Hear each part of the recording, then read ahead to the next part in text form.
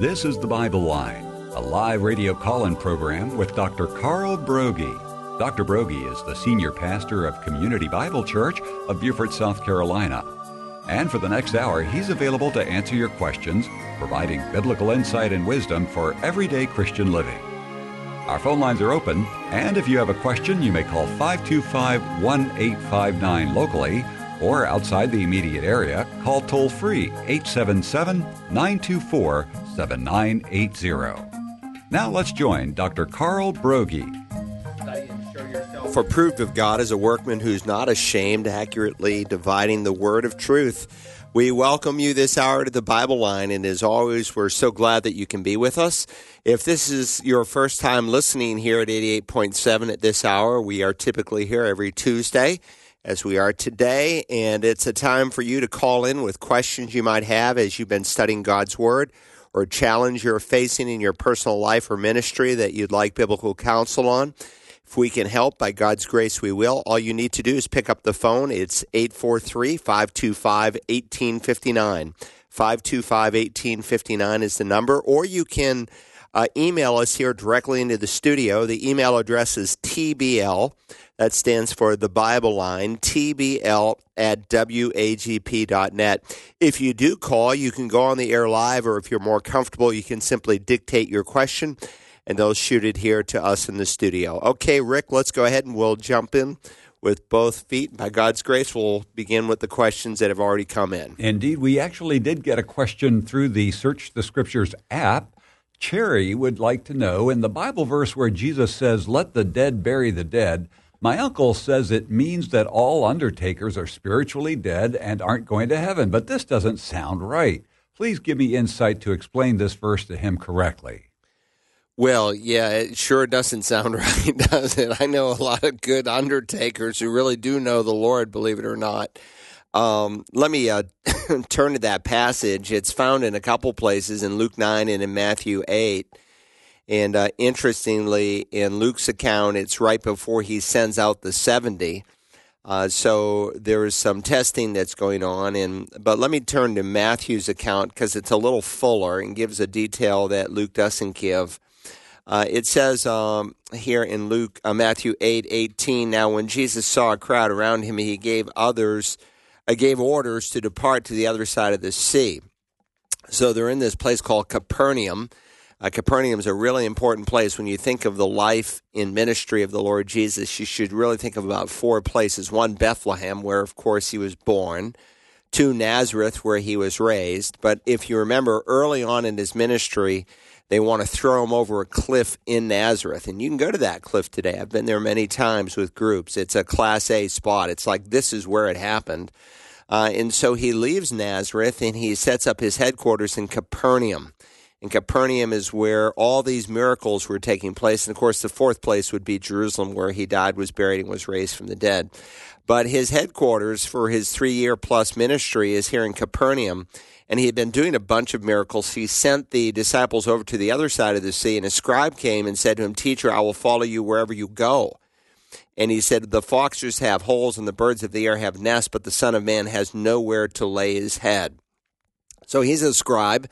That means he's also called a lawyer in Scripture, and so the term lawyer and scribe is used interchangeably, and their job description changed over the centuries, but by this time they were basically the teachers of the law. That was their principal job, to teach the law. And he probably looked at that crowd of disciples Jesus had chosen and thought, "Oh, they're a bunch of fishermen for the most part, and I can be a part of that." And Jesus reminds him of the cost of following. And he said, "The foxes have holes and the birds of the air have nests. Even the animals have a place to rest at night. But the Son of Man," and of course that's a term that he would have been familiar with as a scribe. It comes from the book of Daniel, and it speaks of both the humility of the Messiah, that he would take on our own flesh, but also of his greatness and his power. And so the Son of Man is seen there in Daniel chapter 7 as the Messiah himself. He's claiming to be Messiah. He has nowhere to lay his head. He's not saying that he's penniless, but in one sense he was somewhat homeless in that he was always on the move. He was always traveling, and he wanted this fella to really count the cost. Are you looking for a cushy person to follow for notoriety purposes? And people want to be a part of churches and Christianity for all kinds of reasons. Sometimes, it's good for business. We go to Community Bible Church, they got a couple thousand members. We need to go there. That's good for business. Yeah, that would be smart. And so whatever this guy's intentions were, they weren't pure, and Jesus tested him on them. And then another of the disciples, and again, this is why I read it from Matthew's account, because he describes this person as a disciple. And so when you see the word disciple, context is everything. It's not always in reference to someone who is born again. For instance, in John chapter 8, he is describing disciples who he will later say, you are of your father the devil. If you are really Abraham's children, you do the deeds of Abraham, yet they're called disciples. In the simplest sense, the word mathetes, disciple, just means a learner. And so these were people who were learning. There were curious disciples in the New Testament. There were committed disciples in the New Testament. So this guy is, a learner. He's following Christ in that way. And he said, Lord, permit me first to go and bury my father. But Jesus said to him, follow me and allow the dead to bury their own dead. Now, I don't think for a moment that Jesus was calling him to dishonor his parents. Why? Because the best interpreter of Scripture is Scripture itself. And Jesus called some religious hoi polloi out on another occasion who really dishonored their parents. The Pharisees said, this is Corban. That is the riches I have. They're dedicated to God very piously, and so I can't help my parents. So he's not going against what he's taught in other places. Probably more than likely this dad is not even dead yet, and yet this son is saying, Lord, we don't want to follow you yet. Someday my dad's going to die, and I need to be, ready to take care of his needs. Might have even sounded somewhat spiritual. And it's interesting because this is not really a choice between something good and something evil. This is a choice between something good and something better. And so he's basically saying, let the spiritually dead, those who have no interest in following the Lord Jesus, take care of that physical need, so to speak. And there's a lot of things that a true disciple of Christ has to lay aside because we have a higher calling and higher demands that God puts on us. And sometimes that will bring criticism. Well, why don't you come to this thing that we're going to? Or it may not be evil, but it's not the highest priority. Well, actually, our church today has a work day. So, no, I'm not going to that football game. I've got some other higher priorities. And Jesus is just reminding people of his lordship. That when we come to Christ, we are not simply embracing him as Savior, but as Lord. And again, that's just implicit when we bring our sin to him. We're willing to call it evil. And interestingly, what typifies one group of people in a parable that Jesus tells uniquely in Luke's account where he said, king came to receive some citizens to himself, but the citizen said, we don't want this man to reign over us. That's really the heart of all sin. The cause of sins, plural, is sin, singular. That is the attitude, I want to be the God, the Lord, the boss, the master of my own life. And for some people, that results in adultery and homosexuality and drunkenness and a very lascivious lifestyle. And other folks, they're good, highly moral people, like many of the religious leaders, but still they're calling the shots in their life. They don't say, God, what do you want me to do with my life? How should I invest it? What should I do for a living? Who should I marry? They are the master of their own fate. And so Jesus, knowing that this man is lost, knows his priorities are in the wrong place, and he's just reminding him that, look, it's better to preach the gospel and give life to the spiritually dead than to wait for your father to die and to bury him. And so this is, on the one hand, there's one guy who's too quick to follow Christ, the scribe. On the other hand, there's this guy who's too slow to follow Christ. And Christ demands our full allegiance, and that's what we should give. So I can tell you it does not mean that all undertakers are lost. It has nothing to do with that, and that would be what we would call eisegesis. So when someone comes up with a wild and fanciful idea, immediately you know that doesn't even sound right. And when you have the Holy Spirit living in you, He's your anointing, so to speak, and sometimes he'll just say, nah, that's not right. And sometimes you'll hear a pastor preaching and say, nah, that's not right. Just doesn't sound right. And you have that sense. You may not know what it means, but you certainly know what it doesn't mean. And I think you were right on target with this one. All right, let's go to the next question. All right, we've got a live caller standing by. Let's go to them now. Thanks for holding. Good morning. You are on the Bible line. Well, good morning, gentlemen. I got several questions, but, I'm going to call this part one for now. When the Bible says Jesus Christ is the door, right? So we're saved not by works, so we're going to heaven based on Christ's sacrifice alone when he did at Calvary. So once we get through that door, which Jesus, we have to walk the narrow path. So some people say, well, if you're not walking that narrow path, you won't make it into heaven. But I thought Christ would have paid my way into heaven. Once I accepted him, he is the door into heaven. So why they say, like example, I could be serving Christ all my life and get my tithes, suffering, be persecuted, and then hey, some church member, okay, then once you suffer all your life, you went through all that struggle and you mess up, then suddenly, okay, well, you're not going to heaven because you messed up, because you didn't make it to the end, or you didn't do it to the end, faithfully because you messed up one time. I hear some people teach that in Pentecostal churches. So what do you think about that?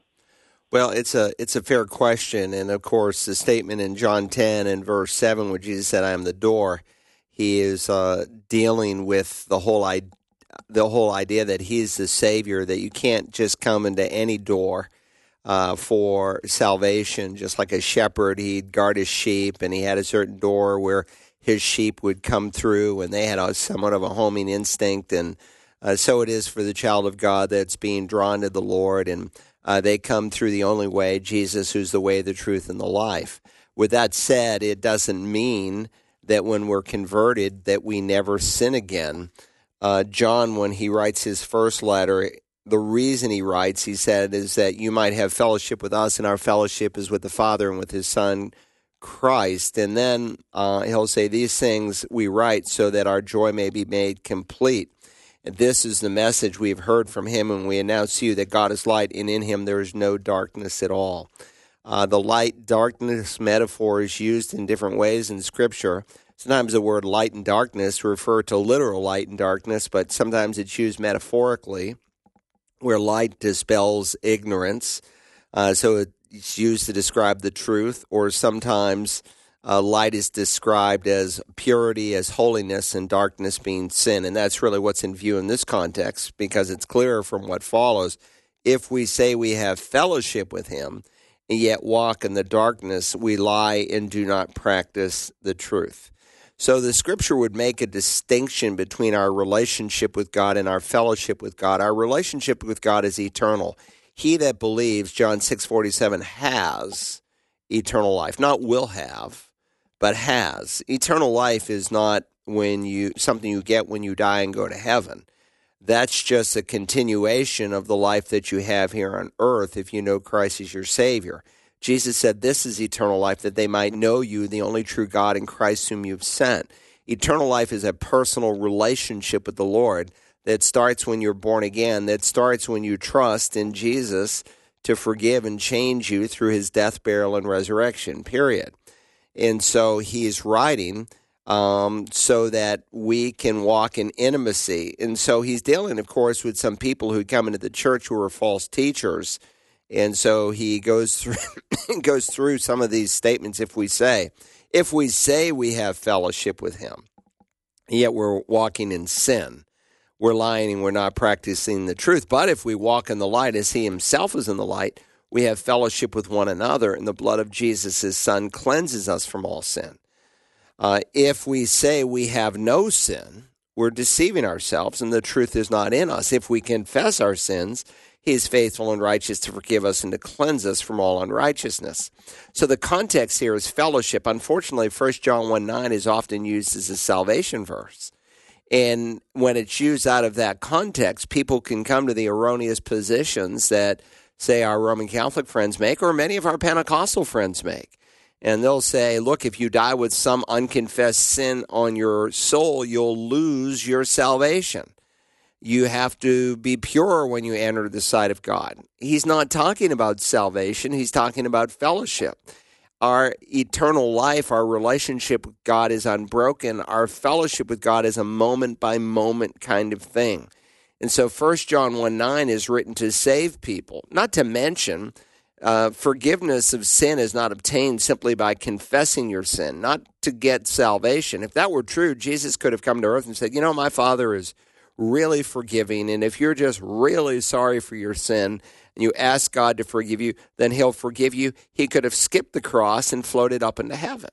That'd be like me standing before a judge as a murderer and saying, Judge, I'm so sorry, and I'm crying and I'm weeping. And he says, I can see those are real tears. You're forgiven and free to go. That would be an injustice. God has to have a basis by which he can forgive us, and the basis is the cross, the death, burial, and resurrection. So we know John 3:16. We should also know 1 John 3:16, where it says, we know love by this, that he laid down his life for us, and we ought to lay down our lives for the brethren.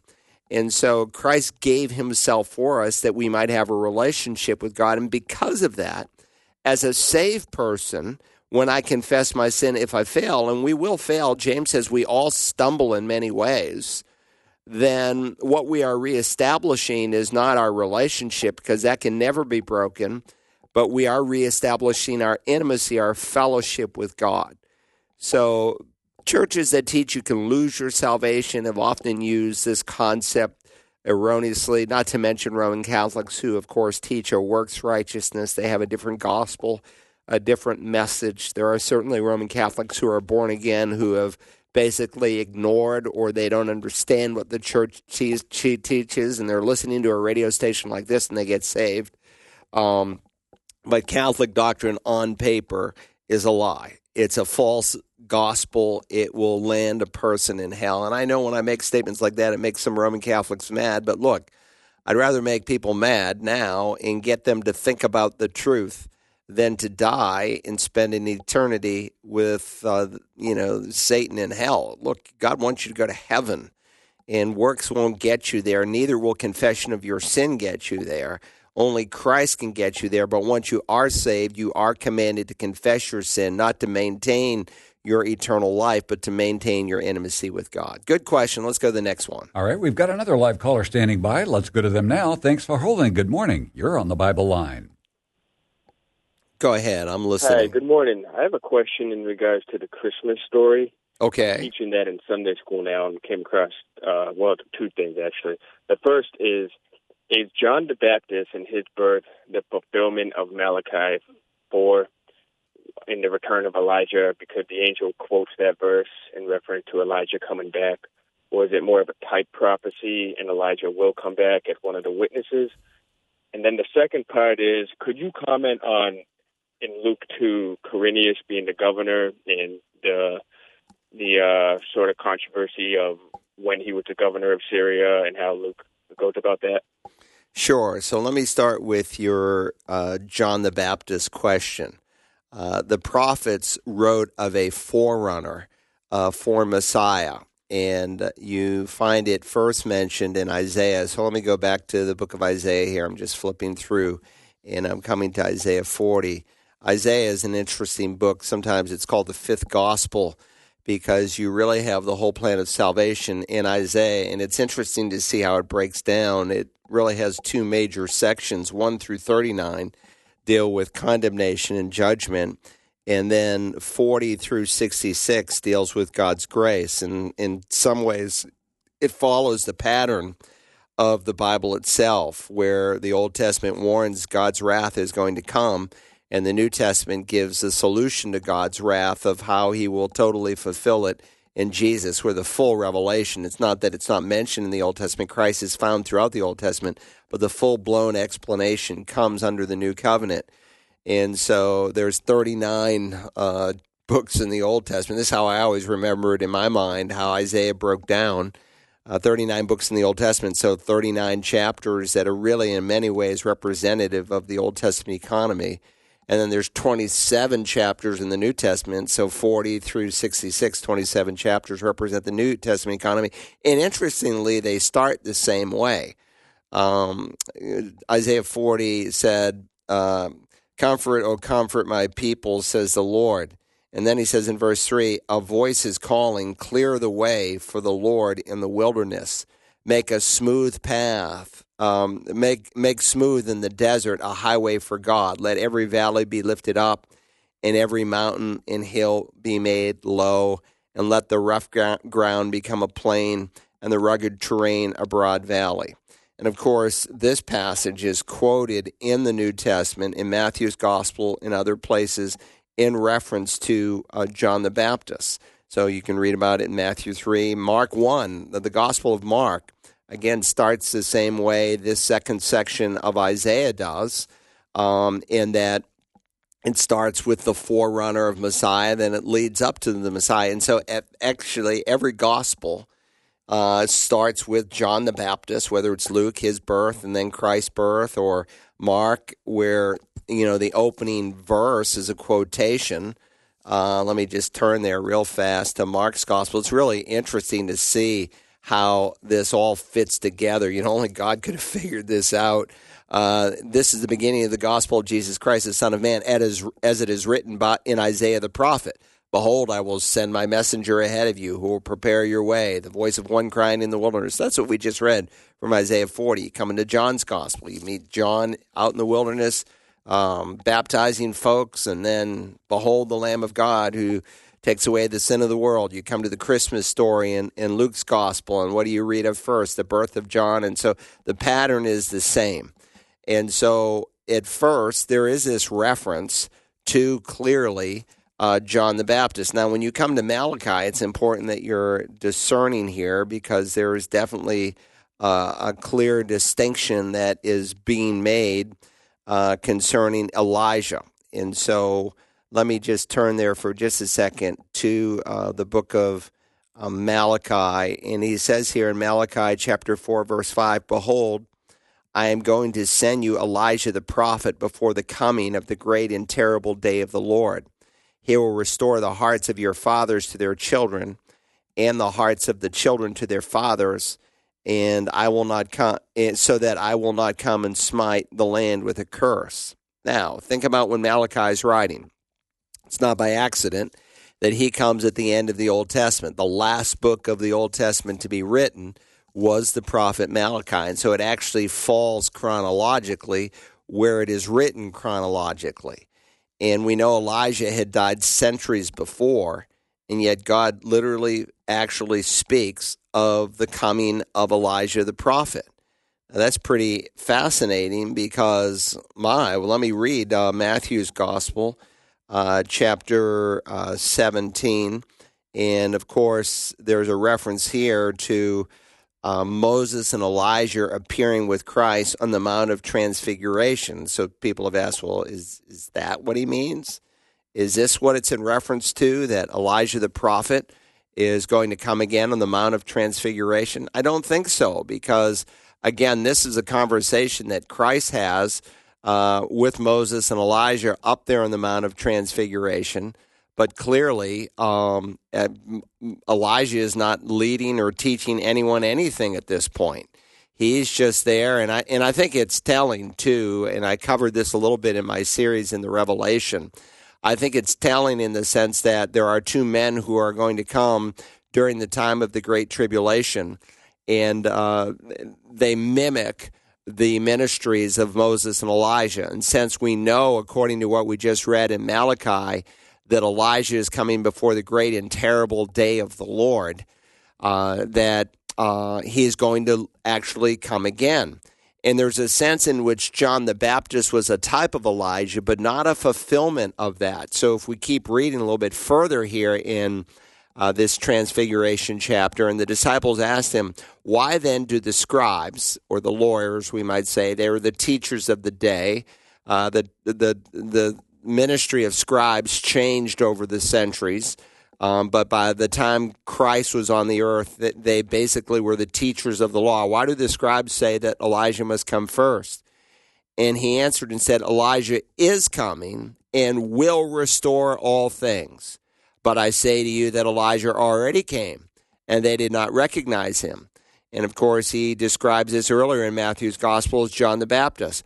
but did to him whatever they wished. So also the Son of Man is going to suffer at their hands.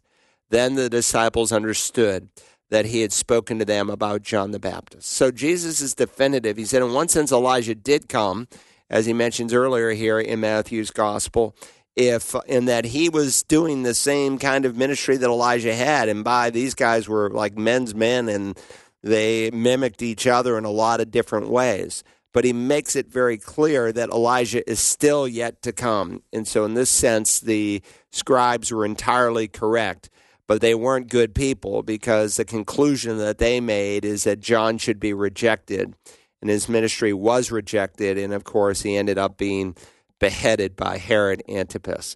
Anyway, we'll keep it to one question a week because we got so many coming in. Let's go on to the next one. All right, 843-525-1859 if you have a question on today's Bible Line. And one individual would like to know, I don't know if this is two questions or a hyphenated question, but they want to know, will believers who die today know the Holy Spirit in heaven? And secondly, will we know the Holy Spirit in heaven after the millennial reign and the new heaven and new earth? Yes. Please understand that the Holy Spirit, I suppose in some ways, is the forgotten member of the Trinity. But he is as much God as the Father or the Son. We don't worship three gods. We worship one God. We reject modalism that T.D. Jakes and others have falsely taught, that, the Father at times becomes the Son, and then the Son becomes the Spirit, and then the Spirit becomes the Father.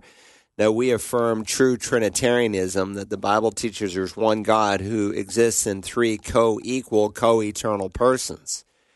And so the fact is that the Holy Spirit in some ways has a different kind of ministry from the Father or even the Son. He came to glorify Christ, the Bible says. He lives in us. We are called a temple of the Holy Spirit. That's significant. Christ said when he gave the promise of the Spirit in John's Gospel, he says, let me just turn there because it's a fascinating passage, actually two critical chapters, John 14 and John 16, that describe the coming of the Spirit and how we are to relate to him. And he said, I will ask the Father, I'm reading now in John 14:16, and he will give you another helper, that he may be with you forever. And there's two different words that are translated another into our English Bibles. There's the word allos and there's the word heteros. And they can come into English. Heteros, we get our word heterosexual, and so it means another of the same kind. And then there's the word allos that means another of the same kind. And so Jesus is using the latter word. I'm going to send another one of the same kind. In other words, I'm going to send another one just like me. That's what he's promising. That is the Spirit of truth, whom the world cannot receive because it does not see him or know him. But you know him because he abides with you and will be in you. And then interestingly he says, I will not leave you as orphans. I will come to you. How is he going to come to us? Well, principally in the person of the Holy Spirit. And I could spend 30 minutes on this, but this might be something you might want to study further through my course on pneumatology. So pneumatos is the word that's translated spirit in the New Testament. And so pneumatology is the doctrine of the Holy Spirit. It's not for the faint of heart. It's several hundred pages where we go basically through everything that the Bible says about the Holy Spirit. So we defend his deity. In part of it, we also defend his personhood. He's not an it. He's not a thing. He's as much God as the Father, the Son. So don't ever call him a it. He's not a bird. He's not a fleecy white cloud. He is a person. And he is not a thing to be used, but a person to be submitted to. He is your helper. He is your enabler. He is the one who's going to allow you to live a godly Christian life. And without him, we can't live the Christian life. Without him, our eyes would be blinded and we couldn't really know the Lord. So when we're born again, we're born technically from above. We say again, but maybe it's better translated born from above. Both nuances are actually true. And that happens when the Holy Spirit comes to live inside of us. And so to see Christ is to see the Spirit. To see the Father is to see the Spirit. You can't dissect God up. They are distinct, yet they are inseparable. It's like time. There's past time, present time, future time. The past is not the present is not the future is not the past, but you cannot have one without the other. It's like spatial relationships. There's height, there's depth, there's width. But the height is not the depth is not the width is not the height, and yet you cannot have one without the other. And so we affirm the triunity of God, in that God indeed in every respect indwells us. So we could go through some passages, which I do in the course on pneumatology, that we're indwelt by the Father. God in us, we're indwelt by the Son. Christ in us, the hope of glory. We're indwelt by the Spirit. Each member of the Trinity, but the emphasis is on the Holy Spirit. And very often with a number of ministries in the Bible, there might be an emphasis on one member. For instance, take the giving of spiritual gifts. Who gives you spiritual gifts? You say, well, the Holy Spirit. Well, that's true, but he's not the only one who gives spiritual gifts. Romans 12 says that God the Father gives you spiritual gifts. Oh, wait a minute now. Ephesians 4 says God the Son gives you spiritual gifts. Oh, wait a minute now. 1 Corinthians 12 says the Holy Spirit gives you spiritual gifts. Now, if there was one member of the Trinity where the giving of gifts is accented, I would say it would be God the Holy Spirit. But you cannot separate the members of the Trinity. So what you might want to do is go and listen to my message in Revelation 4, where I deal with the throne room of God, and you see each member of the Trinity, God the Father, God the Son, and God the Spirit, who are pictured there. Not to mention in the opening chapter, each member of the Trinity, and it would be my second sermon on the Revelation. I've preached now over 60 hours on Revelation. We're coming to the last chapter, and I think I'll probably be in it for 5 or 6 more messages before I'm completed with the book of Revelation. But you will see all 3 members of the Godhead there, and if you don't have the Search the Scriptures app, go to the App Store, type in Search the Scriptures, and you'll be able to pull it right up. 843-525-1859 if you have a question on today's Bible Line. And David from York Beach, Maine writes, Dr. Broggi, are you familiar with the children's Bible stories called Ancient Adventures? You ever been to York Beach, Rick? No, I haven't. We used to go there every summer as kids. Really? So it's kind of interesting. Oh. We broadcast in Maine. That's southern Maine, so he must be listening to our Portland station, WBCI. I don't know if he's getting us out of there. That's pretty southern. They've got some repeaters. Yeah, do they? Okay. So in either case, he wants to know your thoughts about the book and appreciates your course on biblical parenting. It's kind of interesting because on Instagram the other day, I got an advertisement for this thing called Ancient Adventures. And they kept saying, we're Christian. And I thought that's kind of interesting that they would emphasize we're Christian. But then I saw the advertisement, and they were promoting a thing on Noah's Ark, and I thought right off, I wouldn't want to read this to my grandkids on Noah's Ark. And it's got the foolish picture with all these, this little boat with these animals and their heads sticking out.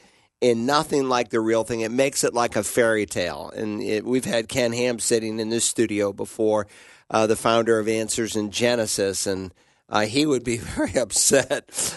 He does get upset when he sees pictures like that because it communicates a mythology. So it made me think. So I actually typed in that, and I found the publisher. I forgot, it's a funny name. You could type it in, maybe pull up the publisher for me. Just type in the name of that book series. And again, I don't know this for certain, but the publisher itself is headquartered out of San Diego and Salt Lake City. And when I saw Salt Lake City, there it is, Puppy Dogs and Cream, Ice Cream Publishing. But they originated in Salt Lake City. So whenever you see something Salt Lake City, you should ask, can anything good come out of Salt Lake City? And usually not. Now, there are some believers there. I have a brother who has a second home in Salt Lake City, and he spends the winter out there skiing. But the Christians are few and far in between. And for the most part, what comes out of Salt Lake City is Mormonism, covered up trying to infiltrate into evangelical homes. And I could be wrong on it. I don't want to falsely accuse them. But number one, there's the picture. Rick just had it there of Noah's Ark. And so it's got this silly little ark with all these animals sticking out their heads, and just a poor representation of the biblical account. Some would say it's wonderfully illustrated. Yeah, maybe so. But it makes me, I haven't read it yet, but that would be enough to tell me these people are really not on track. Not to mention, if I started reading it, I might see underneath it a very subtle message of Mormonism coming through. Again, I don't know that for sure. Maybe someone can research that for me and find out, are these Mormons?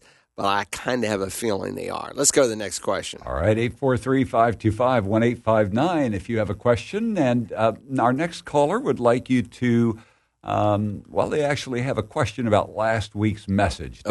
They're wondering why there will be a need for walls and a gate in the holy city. Well, it's a real place. So, today, if someone goes there, you are going to a very real, physical, actual place. It has walls. The dimensions of the city is given. There are gates. And, of course, God communicates a lot through the things that he built. So we've been learning, for instance, through the walls and the gates. God has things written on those walls and those gates. For instance, he has on the foundation stones the 12 apostles' names. On the gates, he has the names of the 12 tribes of Judah. That's a message of Jacob. That's a message in and of itself, that God has a plan for Israel that he never jettisoned. The church is not the new Israel. Not to mention, remember, its location right now, heaven, is a temporary location. Someday, the current heaven and earth that we live on, the Bible teaches is going to be burned with fire. Remember that in 2 Peter, Jesus himself said that heaven and earth will pass away, but my words will never pass away. And again, we see the same thing written in Isaiah and other places, that the current heaven and earth is set for destruction. Peter himself will write, but the day of the Lord will come like a thief, in which the heavens will pass away with a roar, and the elements will be destroyed with intense heat, and the earth and its works will be burned up.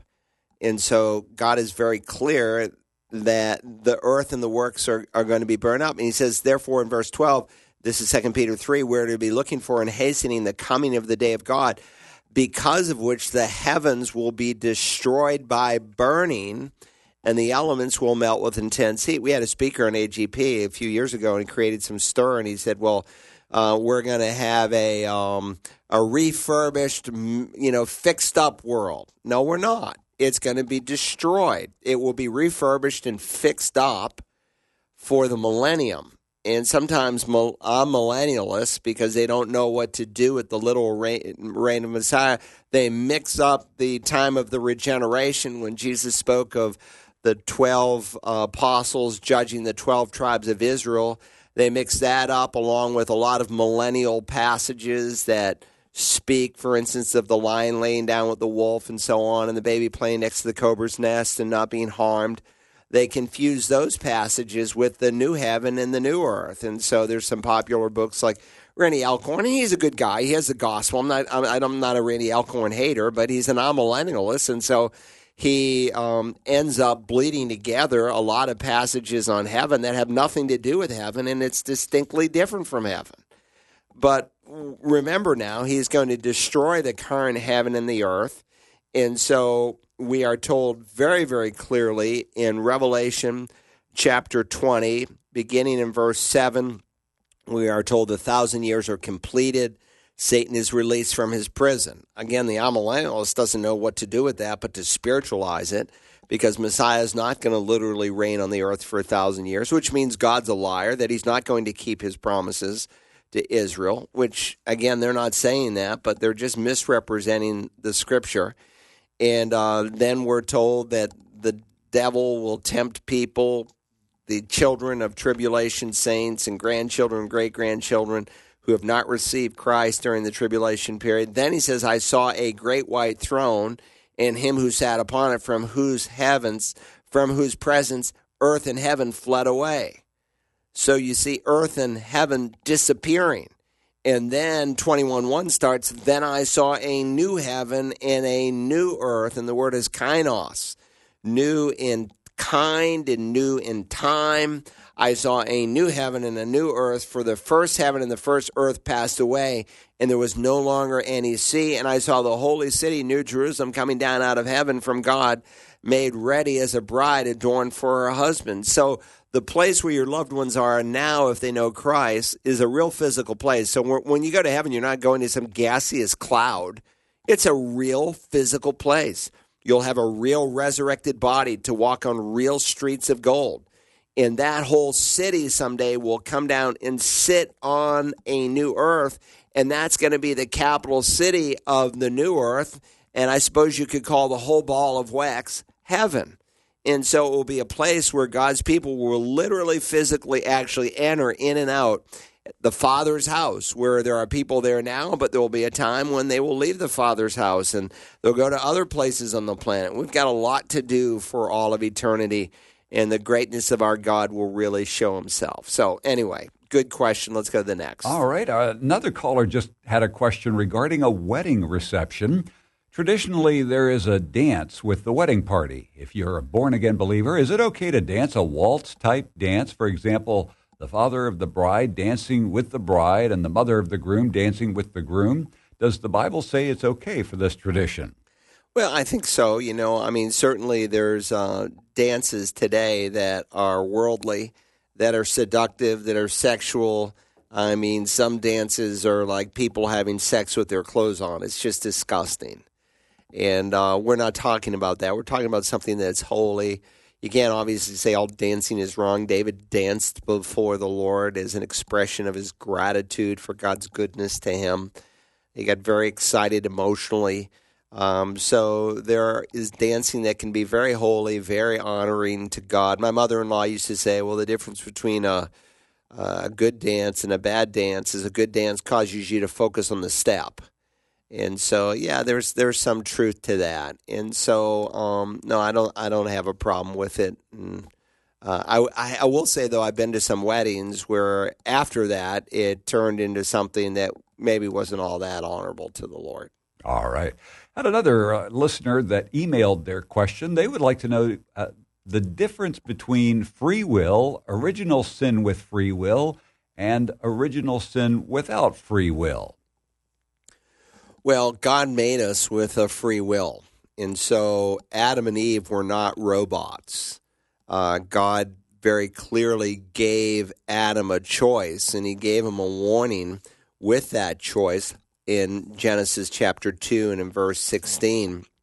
Let me just turn there and read it to you. It says, then the Lord God took the man and put him in the Garden of Eden to cultivate it and keep it.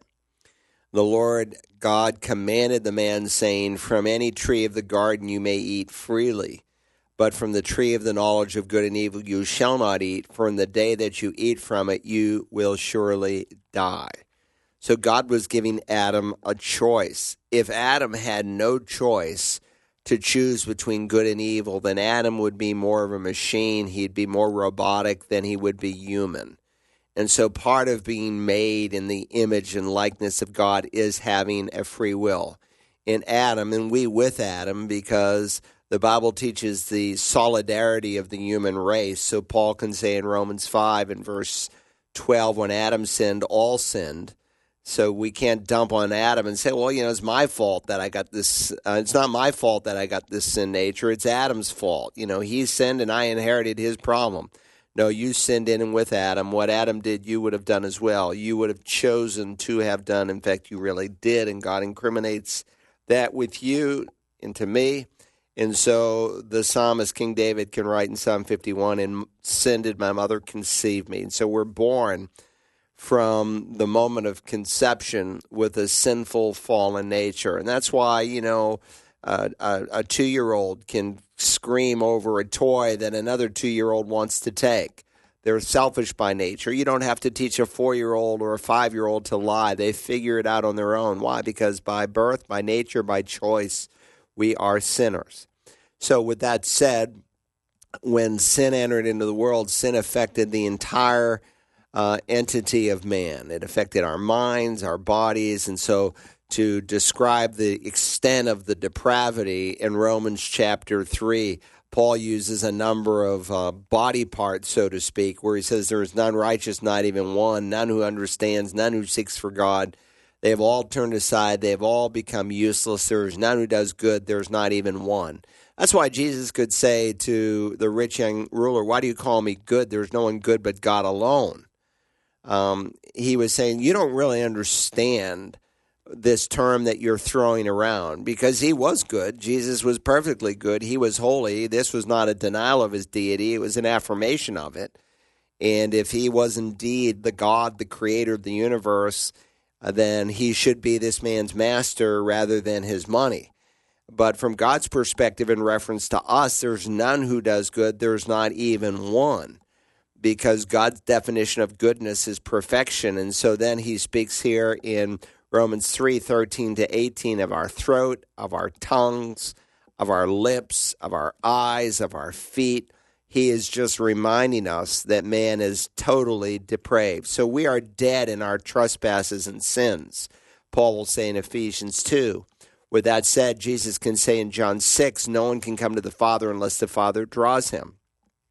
So our free will has been hindered, but God in his mercy works in a way so that our free will can respond. God has opened our eyes to some extent through the creation around us, through the conscience within us, Romans 1, Romans 2. Not to mention, he says, when he, the Spirit of truth, comes, he will convict the world of sin, righteousness, and judgment. So God enables our free will so that we can understand the gospel, but then we have a free choice to make. And so our choice is not pre-programmed in eternity past, as some try to argue, the hyper-Calvinists. Your choice is real, and you can freely say no, or you can freely say yes. And that, but neither can you take any credit. And so I'm not Arminian, where the Arminian, Jacobus Arminius, thought, well, man's got a spark left in himself, and he can figure it out on his own, and that's nonsense. Don't ever give some sourpuss testimony like, I was an atheist, and then I said, God, if you're there, show me yourself. Well, number one, you weren't an atheist, and that's just, I hate to say it, but it's pure ugly pride shining through. There are no atheists. You are always a believer in God based on a number of passages in the Bible. Or neither can you say, well, I was kind of curious, and I read this book by the apologist Josh McDowell, and I came to figure out on my own that the Bible was true, and then I decided for the Lord. No, the only reason you maybe read a book on apologetics is because God initiated with you. There's none who seeks God, no, not one. God initiated with you. The seeking after came from God. It's not that we sought God. God sought us. God comes into the garden after Adam sins. Where are you, Adam? That's not the voice of a detective. God never asks questions so he can find out answers. He already knows everything. God asks questions never to learn, but only to reveal. And he was revealing to Adam that there was a problem now that sin had entered into the world. So God's initiation with you begins with himself, but you can spurn that. And so in Romans 1, for even though they knew God, that is, they knew of his existence, because that which is known about God is evident within them, for God made it evident to them, since the creation of the world, his invisible attributes, his eternal power, and divine nature have been clearly seen, being understood through what has been made or created, so that men are without excuse. For even though they knew God, not knew God in a personal way like John 17:3, but they knew of God's existence, and all men do, and that's why there's no defense for the existence of God in the Bible. For even though they knew God, they did not honor him as God or give thanks, but they became futile in their speculations, and their foolish heart was darkened. See, that's a person choosing to suppress what they know to be true. And that's a choice. That's a free will. And people can do that, or they can say, look, I know there's a God. I see him in creation. I feel him in my conscience, and I want to know this God. And so the opposite can take place, that if you freely respond to light, God will give you more light. And so I have a book about what about the state of the unevangelized? What about those who've never heard the gospel? It's on Amazon. I don't make any money off of it. I don't make money off of any book, that any articles I've written for Answers in Genesis or anything else. My goal is not to peddle God's word. And even Ken Ham doesn't make any money off of the books that he writes. And I'm in 3 of his books on apologetics. He doesn't make any money off of them. All the money that's made goes directly into the ministry to pay for that ark and everything else they're doing out there, for which I'm very, very grateful. And I'm not saying that those who make money and make their living from writing are necessarily wrong. I'm just telling you what my situation is. But if you go to Amazon, you can get this book where I deal with this whole subject of free will and how God deals with the unevangelized and why God can hold the guy in some remote part of the world who's never heard the gospel fully accountable and guilty.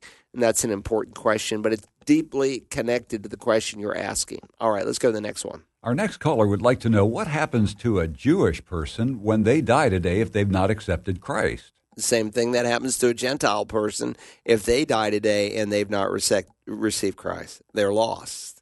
They're lost for an eternity without the Lord. That's clear. Even I was just here in Romans. Let me just fast forward from the doctrinal section to the national section of the book of Romans. And Paul says in Romans 9 that God elected Israel out of all the nations of the world. In chapter 10, he deals with the subject of their current rejection. In chapter 11, he deals with their future restoration. So chapter 10 opens, "Brethren, my heart's desire and my prayer to God for them." Who's the them? His Jewish brethren, contextually. My heart's desire, my prayer to the Jews, you could say, is for their salvation. Oh, they need to be saved. Yeah, they're not saved just because they're Jews. That's what a lot of people in Jesus' day rationalize. Well, we're children of Abraham. We're a member of the covenant chosen people. And the Lord reminds them, if you are real children of Abraham, you do the deeds of Abraham, but as it is, you are of your father, the devil. Then he says, for not knowing about God's righteousness and seeking to establish their own, they do not subject themselves to the righteousness of God. Now, that's really interesting because he has just said, I testify about them that they have a zeal for God, but not in accordance with knowledge. And so sometimes I take a group to Israel, and God willing, we're going again in May of 2021. We haven't announced the dates yet or the brochure, but it will come out, I hope, early in the new year.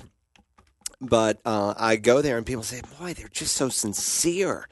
And look at these people praying and so earnestly. And look, there's a lot of people who have a zeal for God, but not in accordance with knowledge.